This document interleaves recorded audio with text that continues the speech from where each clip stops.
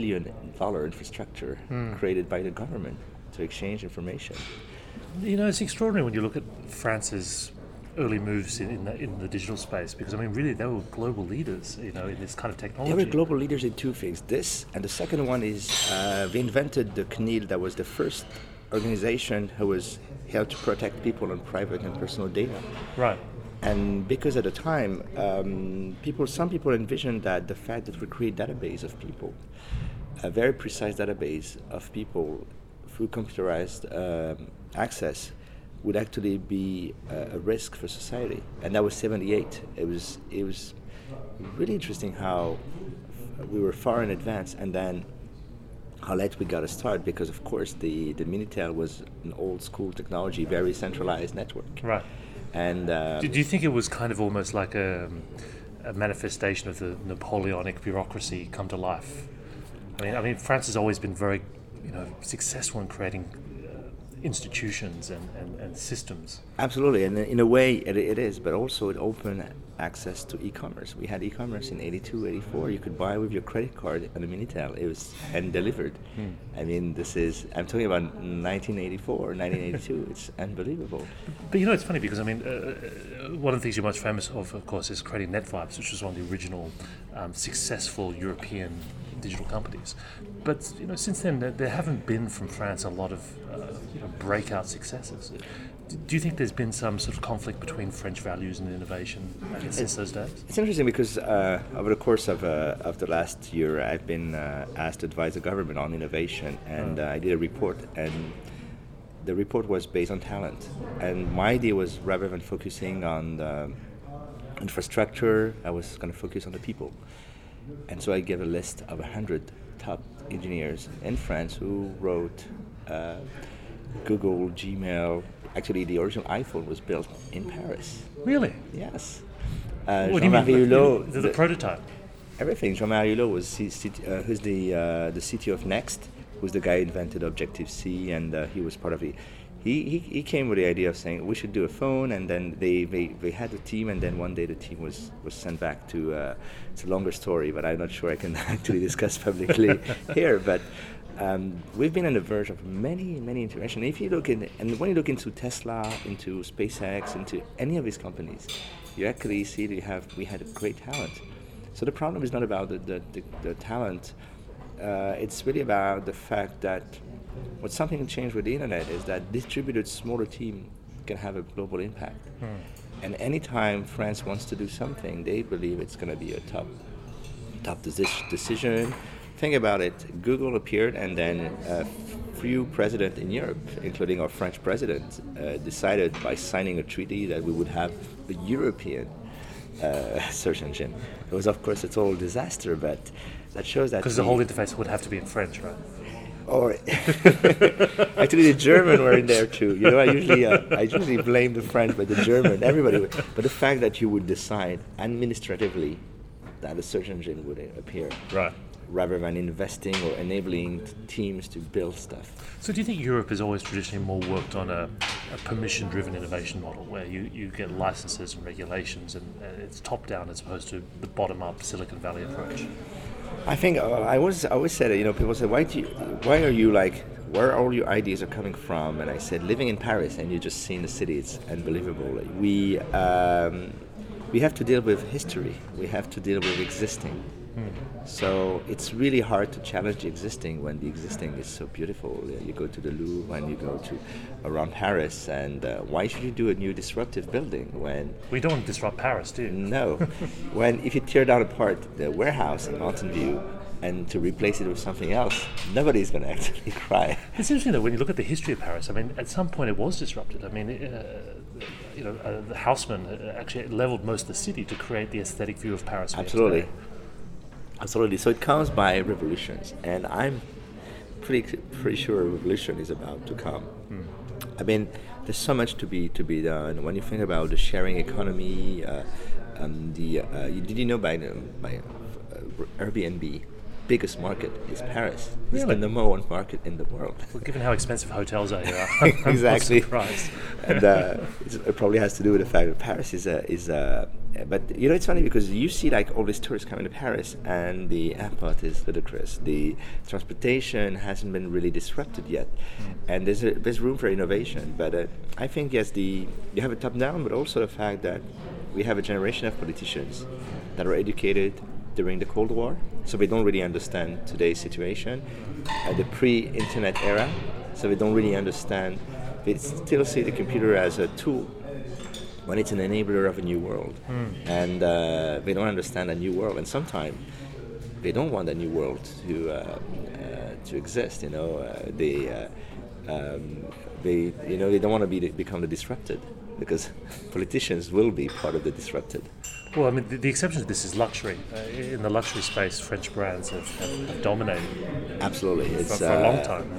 And I guess as you see now Apple looking to release an expensive gold watch, and to some extent that technology is now starting to overlap into a higher margin different vision of product design.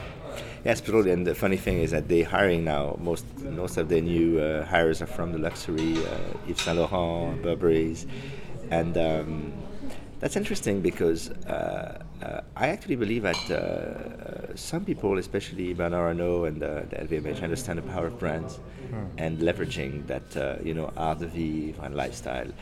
And the thing is, I'm trying to push toward an idea that we had a French touch in music, but we also have a French touch in technology, and that's what I was trying to do with NetVibes. So we care about design, we care about about product, but also I think there's a fundamental difference between Silicon Valley and Europe. We're a country of culture, of history. We value taking the time, with the slow movement in Italy for food. And I actually advocate for a slow movement as well with technology, where it's not about only, the fear of missing out. I wrote a post about it called The Age of Emotion, where the technology shouldn't interfere with your genuine emotions, like we're just talking, and because of some, Facebook or Twitter or any of these things would interrupt or, interesting conversation. Why do apps have been designed on the idea of interrupting you during the day when they should just be, part of you? So for you, slow technology is more about being present as opposed to sort of a slow signal. Yes, and going against what I call the plus one, innovation. If you go every year, you go to the Mobile World Congress, and you have the plus one. So you had the S5, and now you just do plus one. You have the S6. Is it better? Is it generally different? No, it's just What's worse was the plus half, like it's the 5S. Yes, usually they say the half part are better than the 5S is usually a better version than the. But you know what I mean? Is like suddenly when people saw the iPad sales plummeting, people just discovered, do I really need to buy an iPad every 2 years? I offered my mom an iPad 2, and it's perfectly good. It still works well. Yes. So, and the phones are also pretty good. I think what needs to change is the relation we have with the technology and the apps, and it's still very hard because there's a competition for attention. It's also very different to the European concept of a consumer good, which should improve with age and get better through use. And in some ways, there's a difference in the design approaches of Silicon Valley versus Europe. It's planned obsolescence. And it has an impact on the ecology as well, because we take a great deal of rare earth materials to build these things, and that's why I'm intrigued by the idea that Raspberry Pi or the Fairphone were actually built in Europe and thought in Europe, or even with Jolly Cloud. Our idea was initially to say we build a cloud OS, and that cloud OS will sit in your old computer. But in the meantime, that was one of the struggles I had with the company, is we were explaining that you can use this old computer and you can put a new OS. It's based on Linux, it's super fast, it uses Chrome, it's the fastest browser, and you are connected to the future. You don't need to put more money in the hardware. But people are still lining up because they want the new thing. We live in a hyper-consumerist era, and I think when I see Louis Vuitton and when I see Apple, they're like similar companies. They're creating a luxury product, specialized retail, great marketing, but then it's all about consuming. What happens to these products later is always intrigues me. When I lived in Hong Kong, there's a whole established market for last season's handbags. There's a very famous store there called Milan Station where you could actually buy 70% of the value, like whatever the handbag was being sold last season. And of course, our technologies, you always wonder what happens to our phones when we don't use them anymore. A lot of them get sold to the third world and emerging markets, but yes. We don't often, as you did, I think, originally with Jolly Cloud, think about how do we optimize software to make these devices more useful. There's two questions, and I think one of the if you look at the Google Vision, that is basically the phone being an antenna. Your Android phone is a Google antenna. It records everything. Now I think you can move just half an inch a phone and it will be detected. It's insane. So if you're nervous and you have your phone in your hand and you're like just moving it, shaking your phone, and Apple or Google will know about it, and they can at some point adapt advertising not only based on where you are and who you are, but also on which states. I think it's why I see all the wearables market. Very exciting, but also scary, because how can you say a company like Google selling McDonald's and Kraft food products that are just going to make you, it's bad for your health, in the same time sells you the Google Wear and tells you we're going to make you a better, healthy person. Same company. There's a lot of paradox that we need to think. And the idea that the future of culture is, and one of our French ministers said that, and I was shocked, that the future of culture is an algorithm telling you which book you should read based on what you've read before. If this is culture, I want to shoot myself right now. It's even more worse if the algorithm actually wrote the book. Yes. Yeah, probably a lot of it. There is a story about now computerized algorithm responding in blog post. But in one day, everything that you would read have been generated by computers, and there's nothing out of value, like an echo chamber of infinite. It's crazy. I'm really. I signed a petition with about the danger of AI, and Elon Musk signed it, Bill Gates signed it, because I'm scared about the world where we. I don't believe man will be replaced by a machine, but I think the machine will have an impact by removing the pain, removing everything that is hard in our life. Will just put us in we're going to be living vegetables, connected living vegetables, and I'm scared of that option.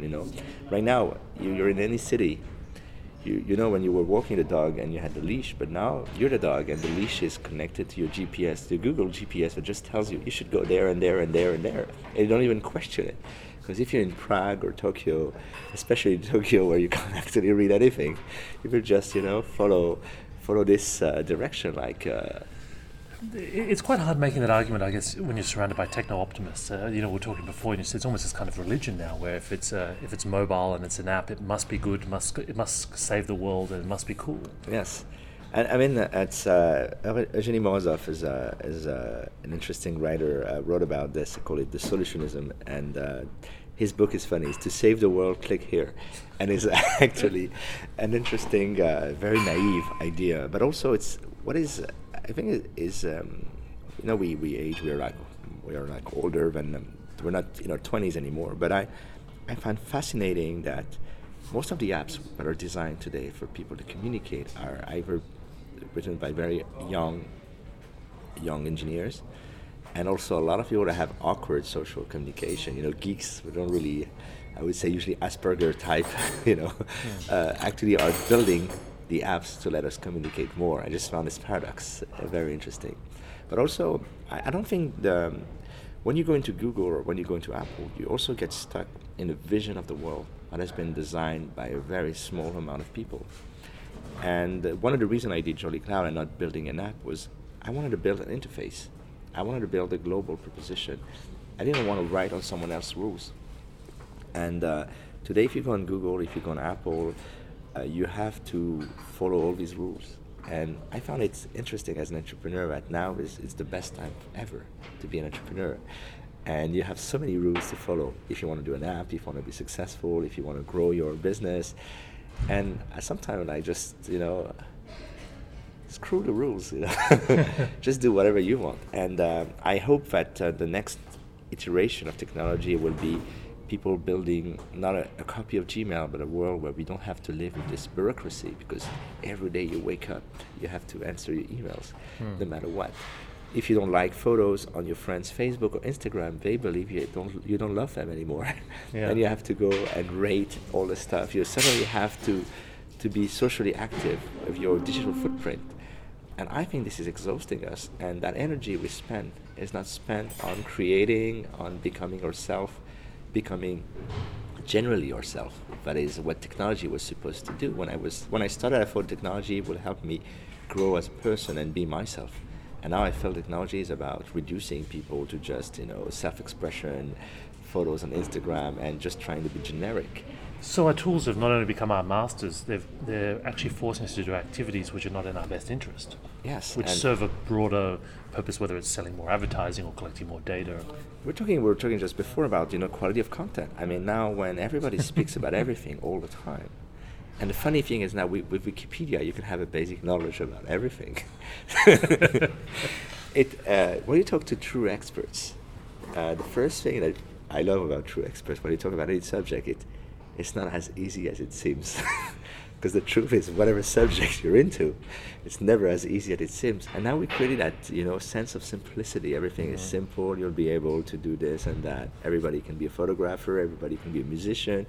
Everybody can become a journalist. Remember the citizen journalism. But it's all wafer thin. And I worry when we get more contextual computing and wearables and augmented reality. Everyone's going to be a dinner party expert, but they'll all be telling the same jokes and stories. Yes. Because it'll be Absolutely. Whatever quote of the day has been served up to a million other people in the same context. That's what's happening already with Facebook. If you look at the timeline of Facebook, it's fascinating because first, I'm connected to so many interesting people, and everything I have daily on my timeline are just crap. And the reason is if you have to associate advertising with content, you will find the lowest common denominator. It's like what I call, the music choice party product. Is why everyone listens to Michael Jackson or the usual suspect during a party. Is because you have the lowest common denominator. Because if you start to be more, trendy or something more specialized, everybody will just get out of the dance floor and say, "Oh, what's this?" If you put "Beat It," everybody will come back. It's kind of a junction. And now we have this kind of paradox on Facebook, to actually create attention and to create content that can be socially distributed to a wide number of people. You need to lower the quality of the content, and you need to lower the narrative and the stories. If you look, you always have like the 10 reasons why she's missing you, the 10 best thing to become, and you have all these stupid titles that and people like BuzzFeed and all these media who actually took advantage of this. We're looking constantly for guidance, instead of just taking the time to breathe and say, well, this is who I am, and I'm not perfect, and I want to live in this world, and this is what I want to do, and these are the field of expertise that I want to have. And I think if you look at it in the early 20th century, or that was a lot of the great things that came out were through people that actually decided generally to become themselves in science, making decisions, in literature, and I don't see that anymore. I feel like we're constantly pressured to become like everyone else. Yeah. So if the answer is slow technology, what are you planning on doing in the next couple of years to either personally or as an entrepreneur take advantage of this potential? So I've been investing quite a lot of time in culture and the process. I actually I'm a big believer in tools, better tools for example, on my iPad I use very minimalistic writing tools now, trying to use distraction-free platform. I'm also trying to build. We're working right now on a project we call the library, and the library is to provide every single individual with his personal, genuine library of content. That is yours, your library. Your story with content and interaction with content is different from mine, and that is our common mutual values, And I'm trying to see if technology can actually make us more, can really empower us as individuals rather than being now a connected sheep, because that's what I feel we're becoming every day. But it's very hard because you go against it. I'm an anti-trend. I've always been anti-trend in a way, but I think when you talk to people and tell them that you don't really care about the new iPhone, you don't really care about the Apple Watch, I'm actually more excited by the Pebble, because it comes from a smaller company who has a vision. Where when I think who are more connected to their customers. Yes, when Apple is more like, I wouldn't say a defensive move, but Apple needs to show the market that they can sell additional product, and the iPad is not this new thing, so they need to find something else. The problem as well, and also for me, is that these companies have values that I don't respect anymore. They don't pay their taxes in France, in Europe, in the US. They just pile up cash in the Virgin Islands and the tax haven, and they don't really inject the money back in well, in the case of Apple, the U.S. economy as much as they should. We all care about the environment, but the fact that we actually produce, a turnover of hundreds of millions of phones every year is bad for the environment. No matter what you say, you can say I do, I do a better job as but we still use not conflict-free minerals. It means that we have to buy killers in Congo, their minerals. We're destroying Bolivia with lithium. We're basically about to destroy the Sea of Japan for rare earth because China is hungry to get more. And so I'm excited about what Elon Musk is doing with Tesla or even SpaceX, because these are bigger vision. They're they're not government-based vision. Like, it's not for the collective. It's still a private-based company, but they have bigger vision, expanding. And I wonder why Apple is not doing anything in the space, or they don't have a Project Loom like Google has. They don't have the Internet.org. They're just about collecting money in expensive retail places.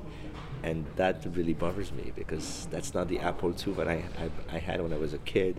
That was not the original vision. Now it's only about caching. So in a way, at some point, I think consumers will actually see this as well, and they will have. I'm generally believing that whoever will create brands with a vision, with a social vision, will be extremely successful. Look at the Raspberry Pi. 5 million Raspberry Pi sold. It's unbelievable. It's a $35 computer. You can run Windows or Linux now. It's as good. And then you build your own case. I'm actually looking to build a case for a Jolibook computer, a Joli Cloud computer. The case will be built in refugee camps, because it's very easy to build, but at least you would pay ethical price to get this thing built. And I just love the idea of the computer future built partly in Africa. I just love that idea. I do too. And Tariq, your club sandwiches arrived and it looks amazing. So it looks pretty good, I have to admit. Let's leave it there. But thank you very much for speaking to me today. Thank you very much. Good to see you again. Good to see you again.